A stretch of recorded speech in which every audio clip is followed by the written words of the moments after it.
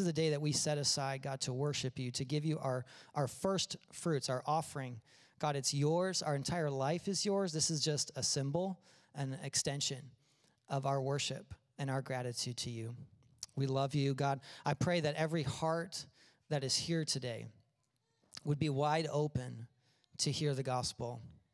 God, that every single person who may consider themselves far from you, God, that today that they would sense your spirit, your love, drawing them, inviting them into your family. In Jesus' name. And everyone said, amen. Well, I'm Pastor Jordan, and I'm excited that you are with us today. If you are a guest with us, a special kind of invite today. Across the room here, across the hall, there's a yellow room, and we've got some gifts for you. And so it is like a timeshare. You'll need to stay about 3.5 hours, and I will bore you. No, I'm just kidding. It's like 10 minutes. I just want to meet you. Has anybody else done a timeshare? I don't know what's got into me. Too much coffee today. But has anybody else done a timeshare? Is anybody else like broke and you've done like 10 timeshares, you know? Anybody? I see that hand. All right. Yeah, those are great. It's not that. We just want to meet you and give you a gift and put the face with the name. So you can join me after service in the yellow room across the hall. Our sermon series this month is Strategic Design. So can everybody say those two words with me?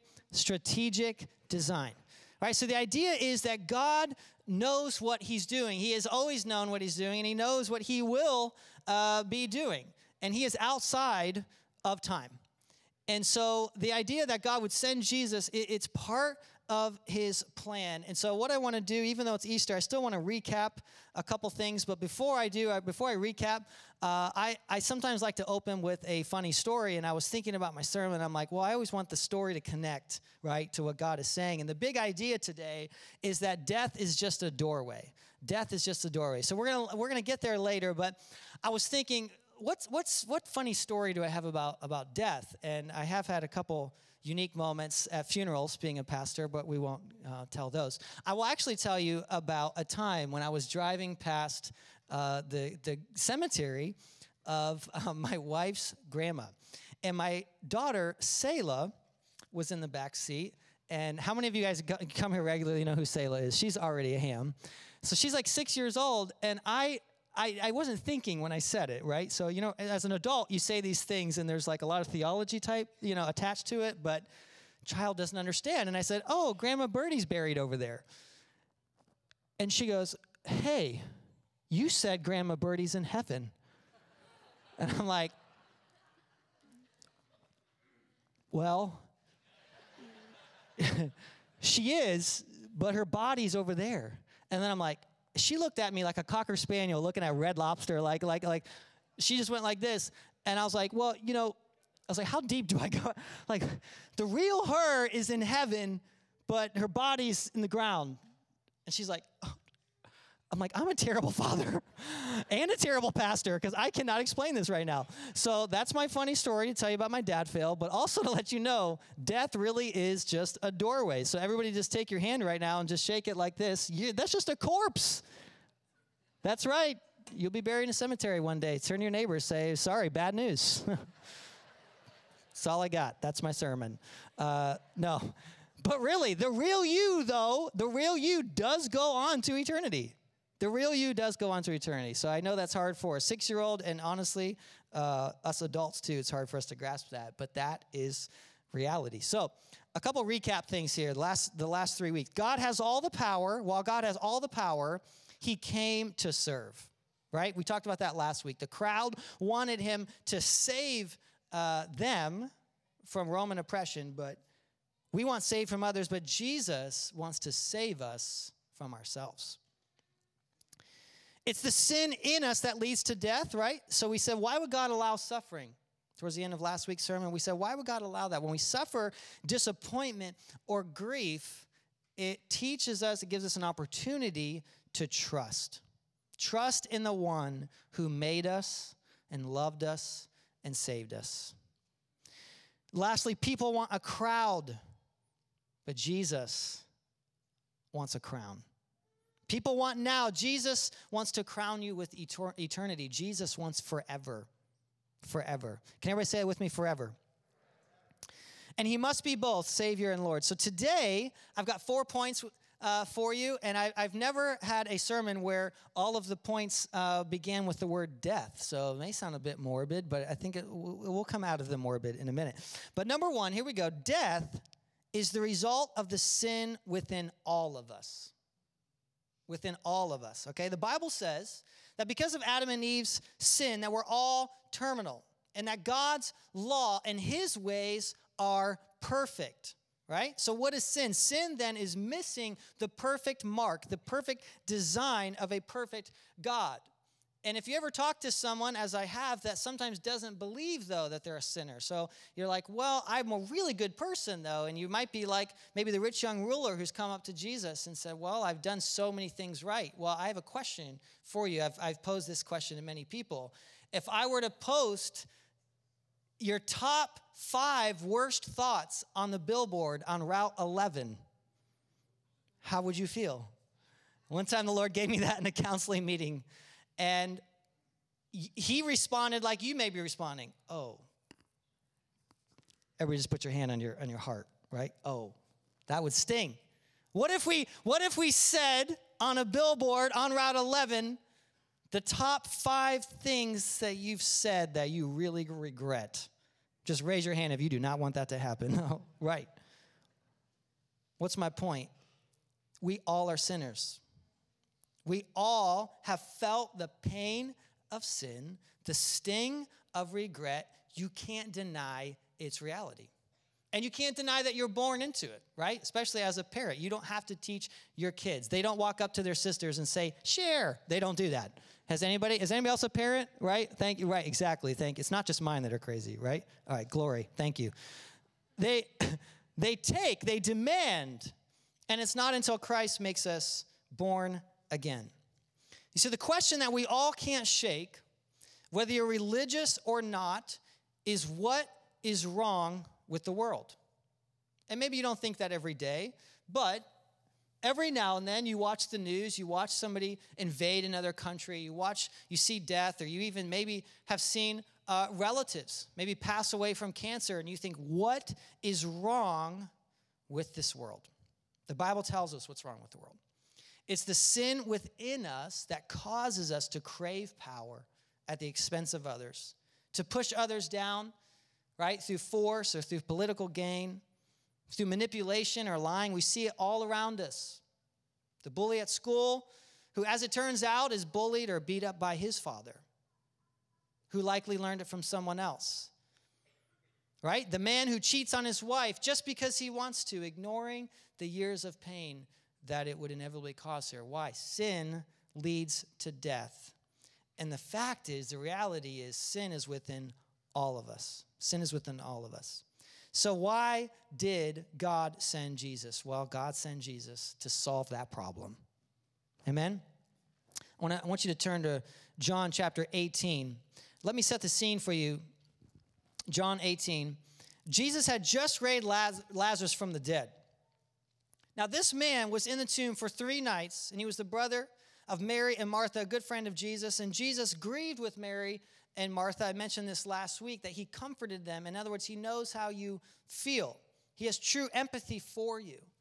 How is that possible? It's hard for us to wrap our minds around that that Jesus is fully God and fully man, but he is. He was fully man, fully God, 100%.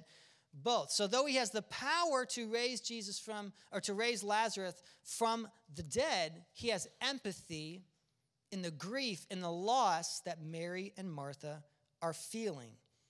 And if you've been a Christian for a while and you've been following Jesus for a while, you know what I'm talking about. Just nod with me if you have felt Jesus comfort you in your time of sadness. Absolutely. Now imagine days later, Jesus is standing before Pilate. Before we read, I just want to set the scene for you. Pilate is torn on the inside. He doesn't think Jesus is guilty of anything, let alone something deserving death. But the religious elite have insisted that because Jesus claimed to be God, that it was therefore blasphemy and deserving of death. So Jesus is standing before Pilate, answering questions behind closed doors. But Jesus and the one who could sentence him to death, and Jesus says this, for this purpose, I was born, and for this purpose I have come into the world to bear witness to the truth. Everyone who is of the truth listens to my voice. And Pilate said, what is truth? Everybody say those three words with me. What is truth? A lot of people ask that. After he said this, he went back outside to the Jews and told them, I find no guilt in this man. But you have a custom that I should release one man for you at the time of Passover. And we'll talk about that in just a moment. So do you want me to release to you this king of the Jews? And they cried out, no, give us Barabbas. Now, Barabbas was a known robber, a criminal. And many people, by the way, still today, ask, what is truth? Is truth truly objective? Or can truth, like it is seen in today's world, be subjective to my experiences and my worldviews and what my parents taught me? What you have to understand is Jesus is the truth. Jesus is the way, the truth, and the life. Everything that is Jesus is truth. It's a perfect spot for an amen, right? Everything that is Jesus is truth. And when you see sin unravel people, you see moments like what we just read about. Guys, Lazarus, right, was raised from the dead, and religious people tried to kill him again. Say, that's messed up. If dude gets raised from the dead and you try to kill him again, you're a little sick in the head. I'm just saying, right? But the truth is that sin is there, and it leads people to do things they regret. So what is truth? Jesus is the way, the truth, and the life, and he solves that problem of sin. He has a perfect place in heaven where there is no sin, where there is no revenge, where there is no cancer. Amen? There is no death. So who's this Barabbas character, and why is he released? Well, you have to remember that this is a high holy day. This is Passover. So this is one of the Jewish customs. Passover is when the Jewish people celebrate God miraculously delivering them from slavery in Egypt. Over 1,000 years earlier, God had instructed them to put the blood of a lamb over the door frame to prevent their children from dying. A death angel sent from God swept through all the homes and brought death. And Jewish people were saved by the blood of the lamb. Now, the blood of the lamb that was over the door that caused death to go by them, that caused death to not affect them, that was a symbol of Jesus. Come on, everybody say Jesus.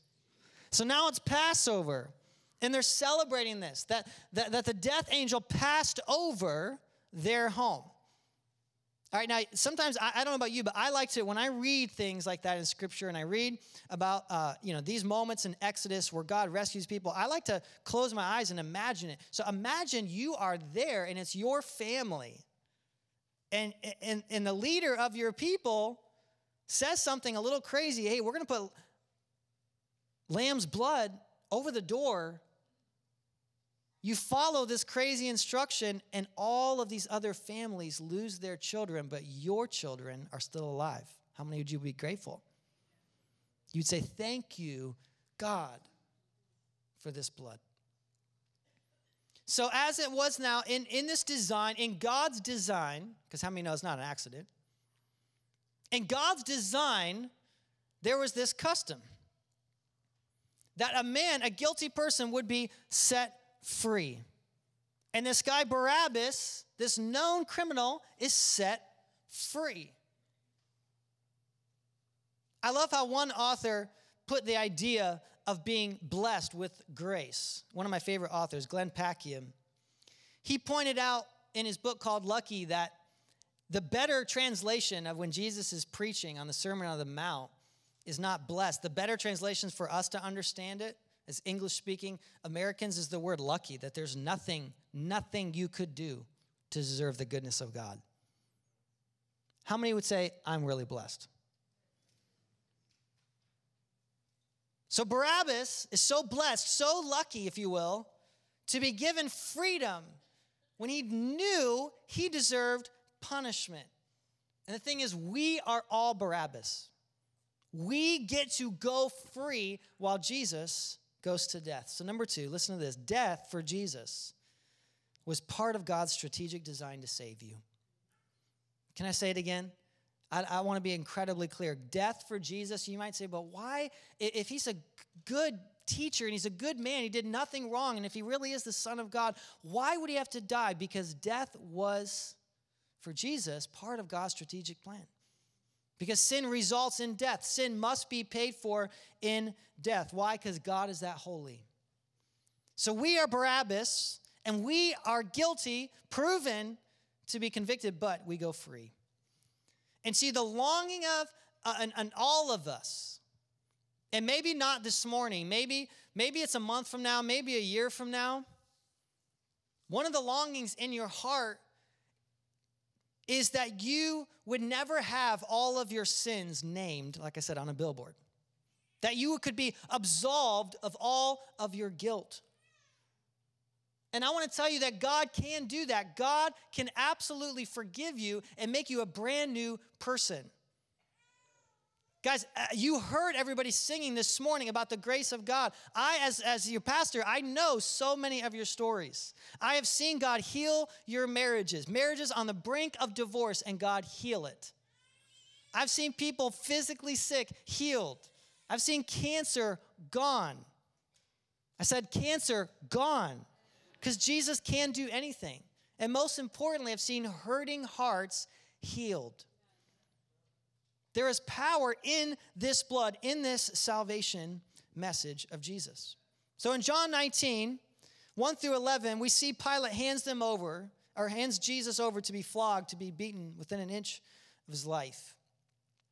I watched The Passion again on Friday. I try to do that every year.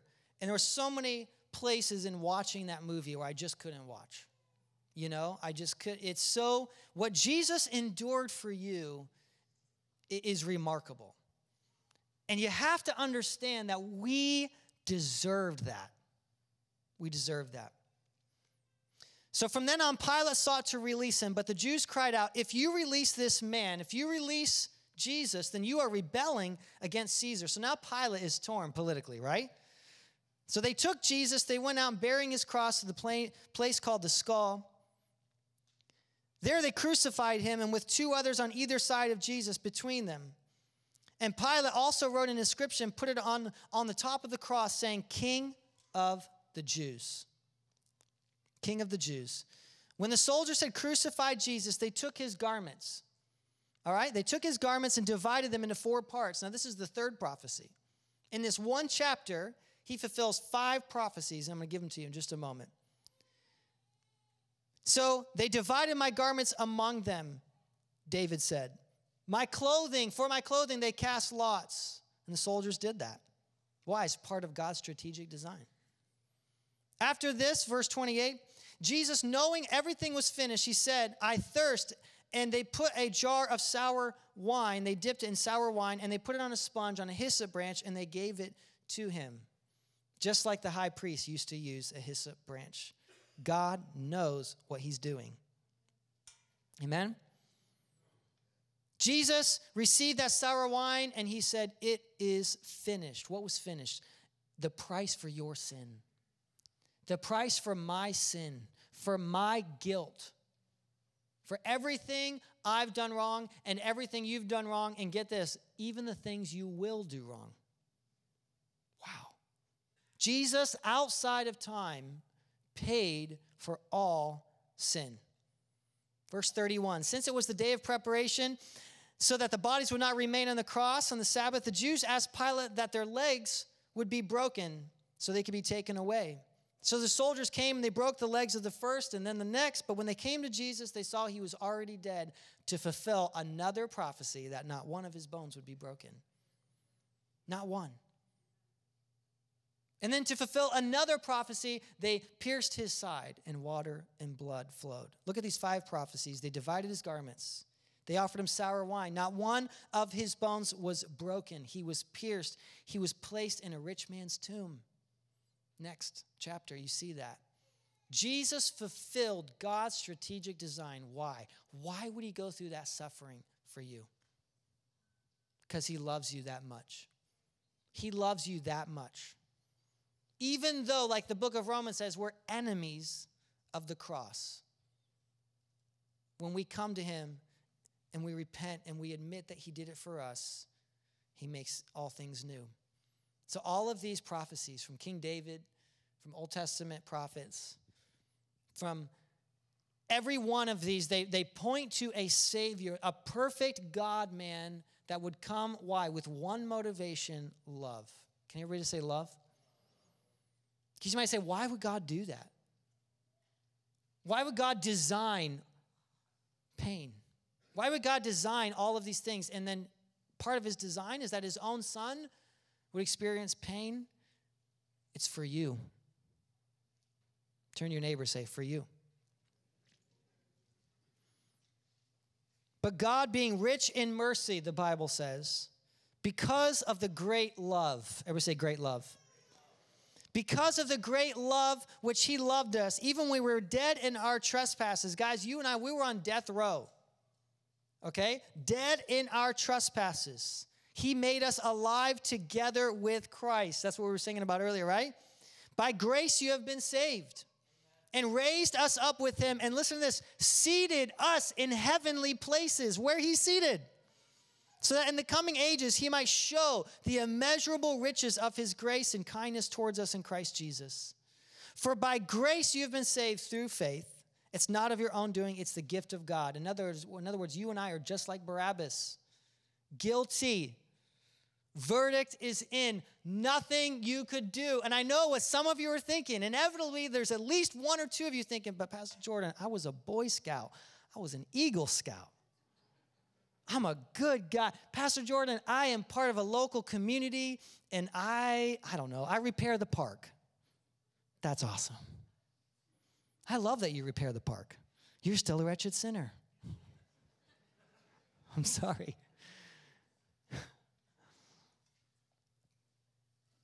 Right? And we all are.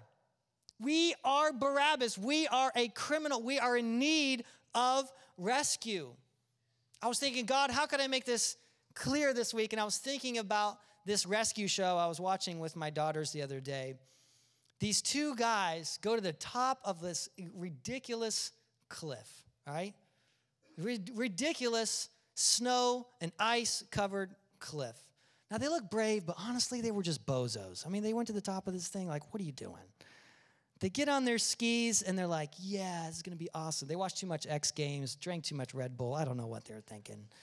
And they go off the cliff, right? And it's all going good until they hit a ledge they did not anticipate, right? And they go flying 40 feet. The problem is when they hit, it was not fluffy snow like they saw in the movie Frozen, okay? It's ice. So the one dude, his whole face is just blundered. I mean, he can't even see out of his one eye. He's only got one eye that's working. Will, I see that hand. He just felt a witness. Will's like, oh. Will's like, that's how it happened. I, too, am the bozo.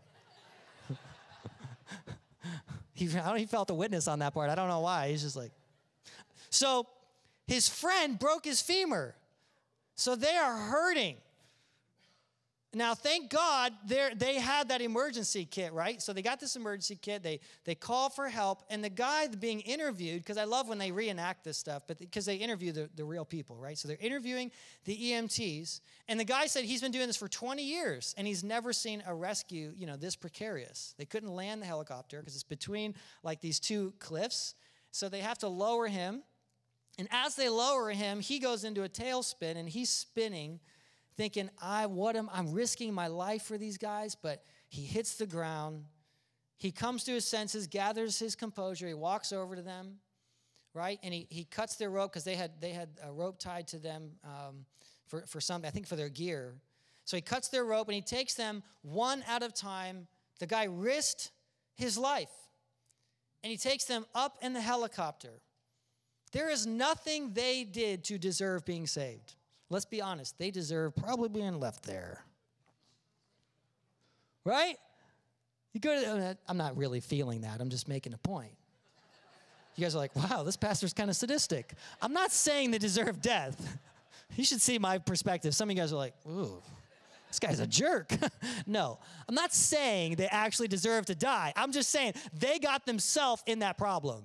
Come on, don't look at me like that. You know you watch these shows and you're like, idiot. Does anybody else watch these shows? And you're like, why would you do that? You know? Like, I told him to drop me off in the middle of a canyon. I thought, what could go wrong?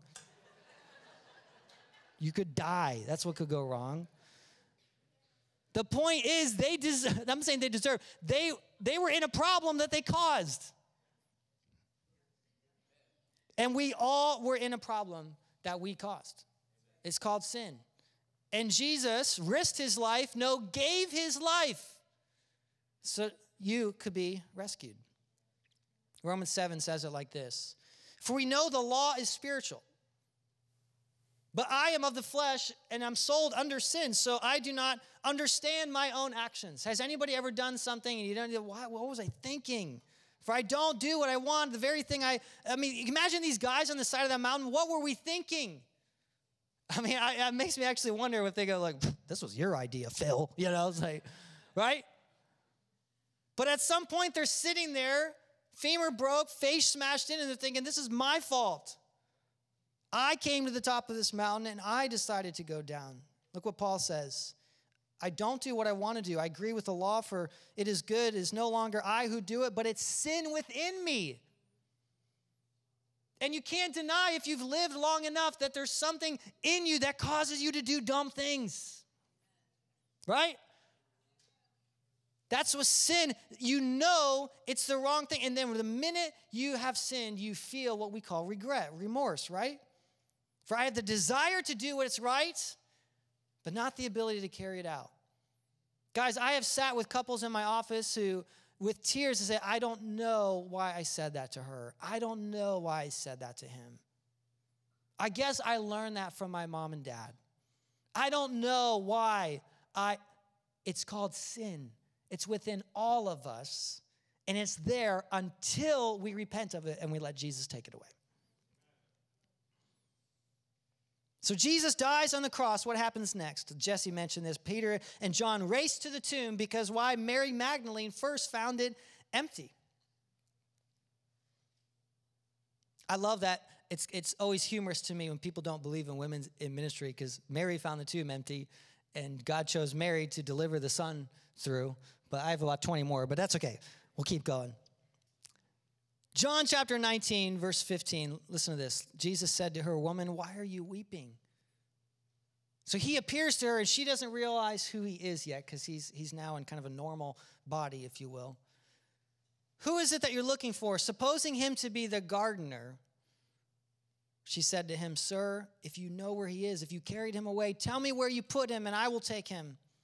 She wanted to care for him. Jesus said, Mary. And when she heard his voice call her by name, it's the same sound when he looked at her and he said, Mary. In other words, I don't call you by your sin. I don't say prostitute, I say Mary. I don't say sinner, I say daughter. Come on. She knew that he knew her name. And at the sound of that voice, she says, Rabboni, right? Teacher. Jesus said, don't cling to me. Now, by the way, not like don't cling to me, but look, I have not yet ascended to the Father. Think about that. So she realizes who she is. And if you knew all that you had been forgiven of, and Jesus is standing before you and calls you by name, you too would cling to him. And I want to ask you this morning to cling to him if you feel that weight of your sin, you feel that guilt that we talked about today, cling to Jesus. Jesus says, go to my brothers and say to them, I am ascending to the Father and your Father. I love that about Jesus. Pretty much every time Jesus teaches, he talks about a shared Father. It's my favorite attribute about Jesus. So Mary Magdalene went and she announced to the disciples, I have seen the Lord. That he said these things to her on the evening of the first day of the week. The doors behind them were locked. The disciples were afraid of the Jews. Jesus came and stood among them and said, peace be with you, which if you've heard me preach for any number of years, I think is hilarious. He busts through the locked doors, right, and just appears and says, peace be with you. It's like when I jump out and scare my children, because one day I too will mature, but I have not done that yet. Any other dads out there? Come on. Yeah, thank you. I see that hand, Dennis. I'll see you at the altar. That would be shocking. I love this. They're praying, they're afraid, and they're praying about what to do. And Jesus is like, hey, guys, told you. Right? Now, you got to love Thomas. Thomas was not with them. I know Thomas gets a bad rap, but be honest, half of y'all, including me, are like Thomas at times. Okay? So Thomas heard about this occasion. He's not in the room. He heard that Jesus showed up to all of them, and he didn't believe it. Jesus came and stood among them too. Said, peace be with you. He said to Thomas, put your finger here. See my hands. Put your hand and place it in my side. Don't doubt me, but believe. Thomas said, my Lord and my God. And Jesus said to him, have you believed because you've seen me? Blessed are those who have not seen and yet believed. Do you hear that last part?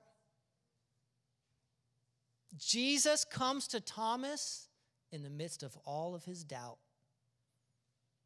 In the midst of all of his anger, right? Disappointment. Have you ever felt that? Have you ever felt like maybe God let you down because God let such and such happen? Here's the truth. Jesus doesn't condemn us when we doubt and we're mad. He makes a special trip to see us. Come on, think about that. Jesus says, I see you're hurting. I see you're questioning. I'm coming to your house. That's a good God. That is a gracious, good God. So I get it if you're skeptical this morning. If you're invited by a friend or a family member and you're skeptical towards this whole idea of God and Jesus dying and then raising from the dead 3 days later, but I want to tell you, when Jesus said, blessed are those who believe and have not seen these hands and seen this side, he's talking about you. He's talking about you and the person sitting in the row next to you who has already believed. You too can be blessed for believing in Jesus. And I want to tell you, if you pray, I dare you, if you seek God, he will show up in your life. Anytime I have given anybody that dare, it might take 3 months, it might take 6 months, but at some point, they experience God. Why? He promised, if you seek me with all your heart, I will be found by you. Number 3, death can't hold Jesus and death can't hold you. How many were just singing about it a little bit ago? If you walked out of the grave, I'm walking out too. I love that song. Will, you rock that song. I don't know where you're at. But that song, man, you walked out of the grave, I'm walking too. Because Jesus rose from the dead. You have proof of his power. Now, what do you mean by proof? Because some of you are like, look, I'm just invited here by my aunt. My grandma made me come. Some of you are like, my wife made me come. You say, what do you mean proof?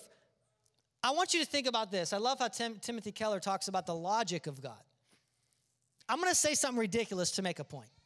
Let's imagine an alligator runs through Kinsman Square. Now, Lord knows there's a swamp to the left, so come on, it could be possible, right? You drive over the bridge, right? Now, if you've heard that from one person, you might be like, dude, you need to get off the NyQuil, right? Like, you need to lay off that orange bottle. But if a fifth person and then a sixth and then 20 people told you, yeah, last summer, June 20th, alligator ran across the square. Can't believe it. Big chompers, alligator ran across. Right out of the swamp. Right. Stopped in at that little dollar store, got himself a Coke. Maybe not the last part.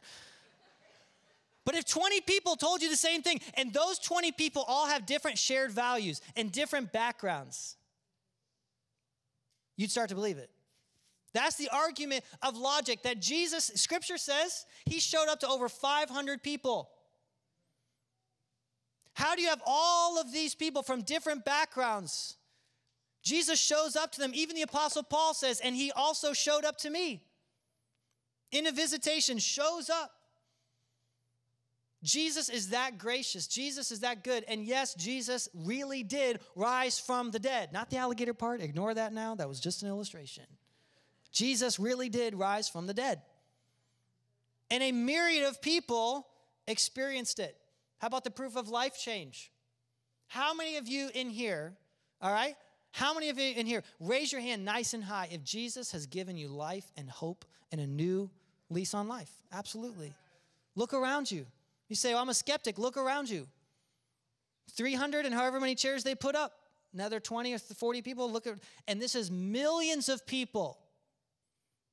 Millions of people have experienced the life change of God. One of the most powerful things I experienced on the road was doing worship when we'd be with Teen Challenge guys.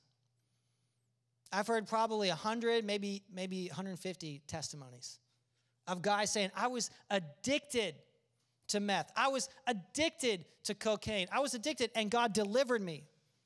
And doctor said it's not possible. How do that many people have proof of God's power? Because it's real. Jesus did, in fact, rise from the dead. 1 Corinthians says it like this: I deliver to you as of first importance what I also received from Christ, that Christ did die for our sins in accordance with Scripture. He was buried and raised on the third day in accordance with the Scriptures. But he appeared to Cephas, to the 12. He appeared to more than 500 brothers at one time, most of who are still alive. Some have fallen asleep. Then he appeared to me, James, to all the apostles. Last of all, to the one ultimately born, he appeared also to me. How can that many people tell a strange lie? Or is it the truth? Number 4, death isn't the end. It's the doorway. Death is just a doorway. That's why, as Christians, you can attend a funeral. And yes, you can experience grief and loss, the person who's no longer with us, but you can also experience genuine hope. And if you've been in Rock of Grace for any number of years, you know what I'm talking about. You feel that hope. What hope do you have apart from Jesus? It's like the disciples say, where else can we go? You alone have the words of life. So Jesus makes us not only forgiven like Barabbas, but think about this. He makes us brothers and sisters sharing the same Father. I love that. He adopted us in. I'll tell you something, not in my sermon, but the other day Danielle got a good laugh because she said, "Oh, Lucas, we have this foster son, Lucas, and this is maybe like 2 months ago." And she said, yeah, he's addicted to eggs. And I don't know who we were with. And I said, oh, yeah, are addicted. Did I say addicted to eggs? It's a terrible addiction. I couldn't stop. Load him with cheese. I just can't stop myself. No, allergic, not addicted. You're not going to see that at Alcohol Anonymous. I, too, eat a dozen eggs a day. I can't stop myself. No. Allergic. You try get up here and speaking, okay, for 40 minutes and not have a blunder, okay? Allergic to eggs. And I said, oh, yeah, I sneezed every time when I was a kid. It's passed down. Danielle, she looks at me, and it took like a good 5 seconds. I was like, oh, yeah, you didn't birth him. So what I said makes no sense. Has anybody else just said something, you're like, can I just put it back? Can I just reel it back in? Come on. What's my point? I already see him as my son. Come on. The Father already sees. You say, oh, but you don't know where I came from. Oh, but you don't know about my upbringing. Jesus already forgot about it. Scripture says, as far as the east is from the west, oh, you don't know about my prior problems. Neither does God. He already forgot about it. You say, what do you mean he forgot about it? No, he literally forgets your sin. He acts like it never happened. He sets you completely free from the guilt of your past. Not just the guilt of your past, the punishment for your past. He wipes it away. Wipes it away. I want to ask you to stand up on your feet. I'm going to have Will come up. I want to tell you about Jesus' final moments. We're going to back up 3 days in our story. In Jesus' final moments on the cross, there are 2 criminals next to him. One on his right, one on his left, Scripture says. There's 2 criminals. They're both guilty. One mocks Jesus. One mocks Jesus. One says, if you really are the Messiah, save yourself. All right, and he's being sarcastic and he's mocking him. And then the other criminal, a known thief, one of the Gospels says, he says, Jesus, today, take me to paradise with you. Let me go with you. And I don't know how this fits into your theology because Jesus didn't invite him then to Sunday school. So I don't know how this fits into your theology, but that Jesus didn't then say, well, you need to attend this class. He said, today you be with me in paradise. You know what that's called? That's called grace. That's God's unimaginable, unfathomable grace.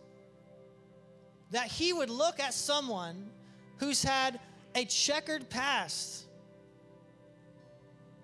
We just talked about it on Wednesday, right? We took a good 5 to 10 minutes imagining being that thief. Imagining maybe he grew up without a great upbringing, maybe never quite enough food, and so he learned to steal. He got good at it, and maybe one day it was one theft too many, and he got caught. And he knows he's guilty, but he reaches out to Jesus and he says, Jesus, remember me. And in a moment, one sentence, one moment of repentance, and Jesus says, today you'll be with me in paradise. You're invited to. Come on, that's grace. That is unbelievable, amazing grace.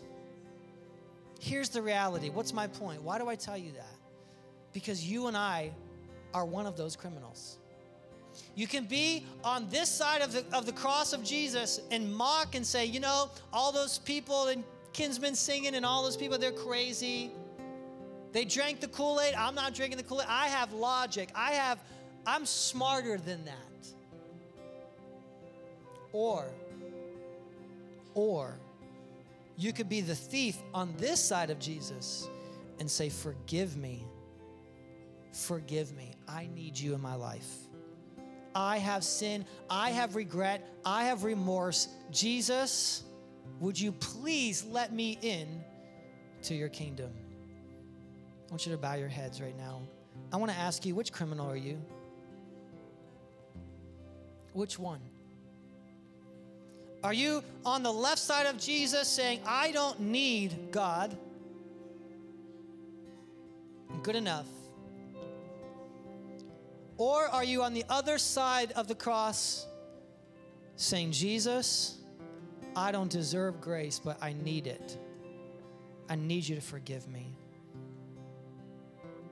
If that's you and you say, I need forgiven of my sin, I want God to be my Father, just like you talked about. Can you raise your hand? Amazing. I see that hand. Thank you. Yeah. Sir, thank you. Raise it nice and high so I can see it. I won't invite you up. We're going to pray with you right there. Yeah. Praise the Lord. I'll give you just another moment. There's 3 so far. This is the most important decision you could make in life. David said it like this: life is a vapor. It's here and then gone. It's like a morning mist.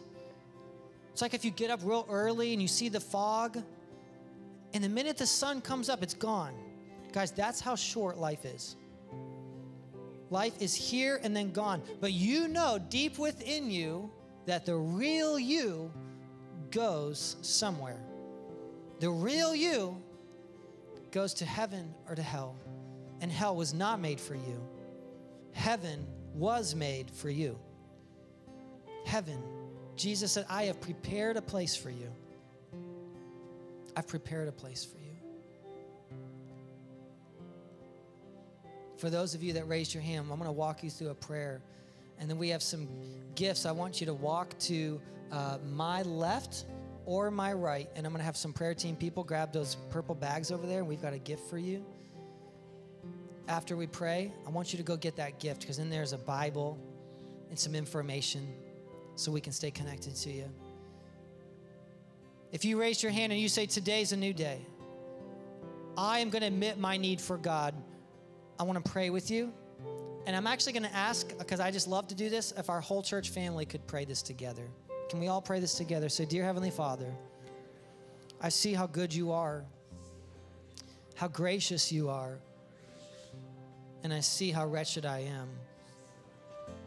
God, if my sins were announced on a billboard, I'd be found guilty. So forgive me. Make me new today. Jesus, I believe in you. Jesus, I believe you're the Son of God who died in my place. Thank you for promising me heaven, an eternity spent with you.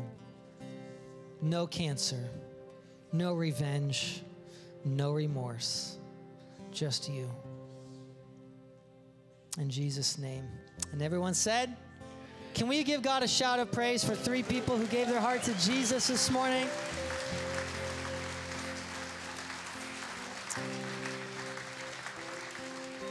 We're going to close with a song, and as we do, or after the song, I would like you to go, if my prayer team, Mick, if you guys could go to the side walls. There's 3 people that I know I don't recognize you. You're guests with us today that you raised your hand. You said, I need saved. I need to know Jesus Christ. I want to invite you to grab one of these gift bags on your way. And as we worship, let's go out with a praise today, with a shout of what Jesus has done. And again, if you're a guest with us, if it's your first time, I'd love to meet you across the hall here after this song. Amen. Thanks. Let's sing this.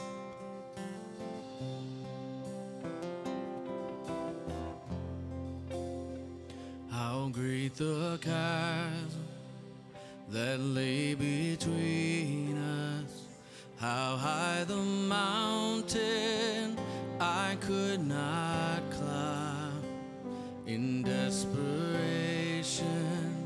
I turned to heaven and spoke your name into the night. Then through the darkness, your loving kindness tore through the shadows of my soul. The work is finished, the end is written. Jesus Christ, my living hope. Who could imagine so great a mercy? What heart could fathom such boundless grace? The God of ages stepped down from glory to wear my sin and bear my shame. The cross is spoken, I am forgiven. The King of Kings calls me his own. Beautiful Savior, I'm yours forever. Jesus Christ, my living hope. Oh, hallelujah. Praise the one who set me free. Hallelujah. Death has lost its grip on me. You have broken every chain. There's salvation in your name. Jesus Christ, my living hope. Then came the morning that sealed the promise.